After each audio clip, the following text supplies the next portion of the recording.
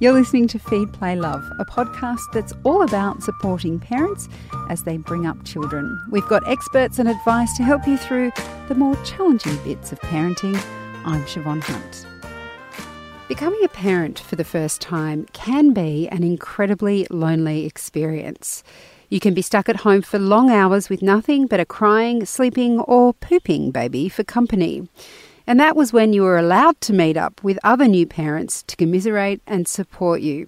Now new parents are stuck inside their own four walls and all they see on the outside is more isolation and fear. Arabella Gibson is the CEO of the Gidget Foundation Australia, and she's here to talk about what parents can do if they're feeling anxious and alone. Hi, Arabella. How are you? I'm well, Siobhan. Thank you for having me. Listen, I've talked about new parents here, but the Gidget Foundation supports a wide range of parents.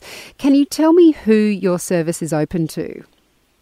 Absolutely. Well, we look after all parents, mums and dads, and we look after people who might have experienced grief and loss, such as miscarriage, IVF and fertility issues, as well as, of course, people who've had a bub and might be experiencing perinatal anxiety and depression. So our services really range for the whole perinatal period, which is from conception through to 1 year post-birth. And at the moment, you have a telehealth service. How does that work?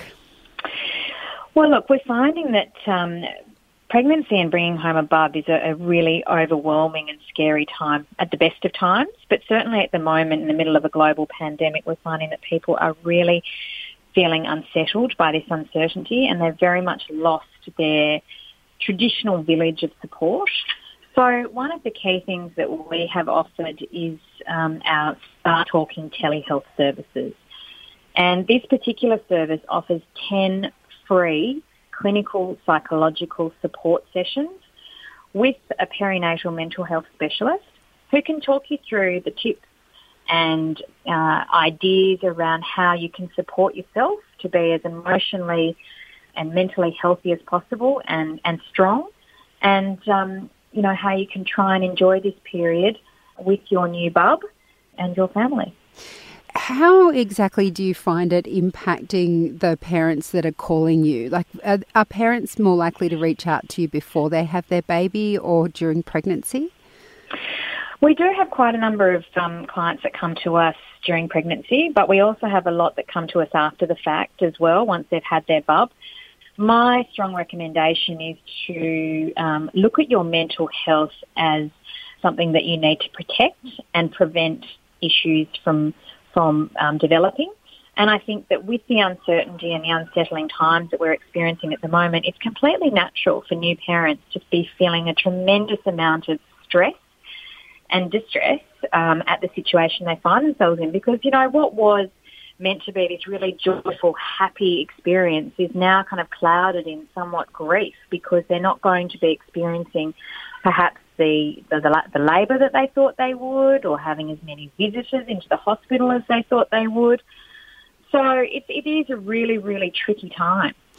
Now, we've often spoken about isolation for new parents, which if you're not a new parent, people might find that hard to understand. But even in a connected world, when we were allowed outside to meet up with people, it can still be very isolating for parents. And then on top of that, you have got now the enforced restrictions of social isolation. Have you found that is having an increased pressure on parents? Yeah, absolutely. Look, we've had a 50% increase in visitation to our website. We have taken on 10 new clinicians nationally to support the demand that we're finding from people who are really struggling to stay connected, as you say. But I think communication is the key here. We do have the ability to use FaceTime or Skype or whatever other kind of video conferencing. There's a telephone. We can still catch up with people by the telephone. We can go for walks.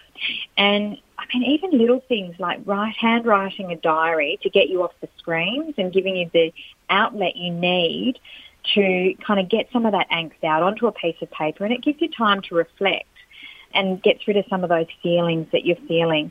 One of the other things we're suggesting is using some of the helpful apps that are out there from places like Headspace but also being realistic with your expectations and understanding that this is a really, really tough time, and it's important to focus on what actually matters to you at the moment. And the thing is that if you're bringing a new bub home, or you've got a new bub at home, ideally try and forget about the world around you and try and enjoy the bubble. Try and look at it as a positive time of togetherness as a small family, and almost look at it as a bit of a silver lining before the world kind of gets busy and going again, that you've had an opportunity to really connect as a family and as a unit.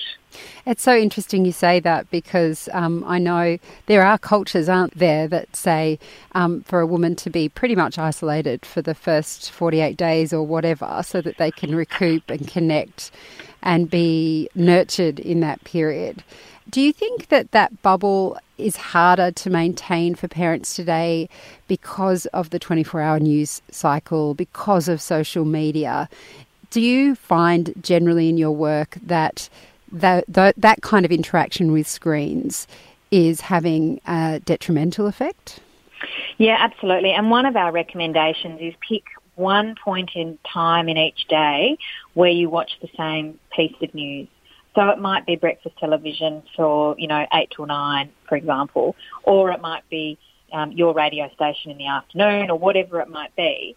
But find your spot and just stick to that one and only thing, so that you're not constantly looking at screens, hearing more news, watching stuff, scrolling, etc., because that can be really detrimental. Even though, it's hard to get out at the moment, getting out and going for a quick walk, even 2 or 3 times a day, is better than not at all. Even if it's literally just around the block and back, they're really important things to do. And what about single parents? Because in all of this, it strikes me that it must be even harder for those who are stuck at home without anyone to help offer respite and some respite and pick up the baby and look after them for a while, but also not to have that human connection that most of us would get at the end of the day, or even during the day if people are working from home. Have you got any advice for single parents out there? I think, again, if you can, try and use FaceTime or one of those different apps or opportunities to kind of stay connected where you can. That is really important. I think that there's no denying that as a single parent, this is really, really tough, and you're vulnerable and you need that extra support. So reach out and do accept any kind of help or support. If someone wants to drop off food and do a contactless delivery, then accept it, because, this is a tough time and you are vulnerable and you do need support and help. So I think absolutely try and accept everything that you can and try and stay as connected as you can, even if it's virtually. Arabella, thank you so much for your time today. Thank you. That's Arabella Gibson. She's the CEO of the Gidget Foundation Australia, and there are links in the notes of this episode for how you can access their support. Feed, Play, Love is a babyology podcast produced and presented by me, Siobhan Hunt. I'd love to hear from you, so if you'd like to get in touch, email me at feedplaylove@theparentbrand.com.au. See you next time.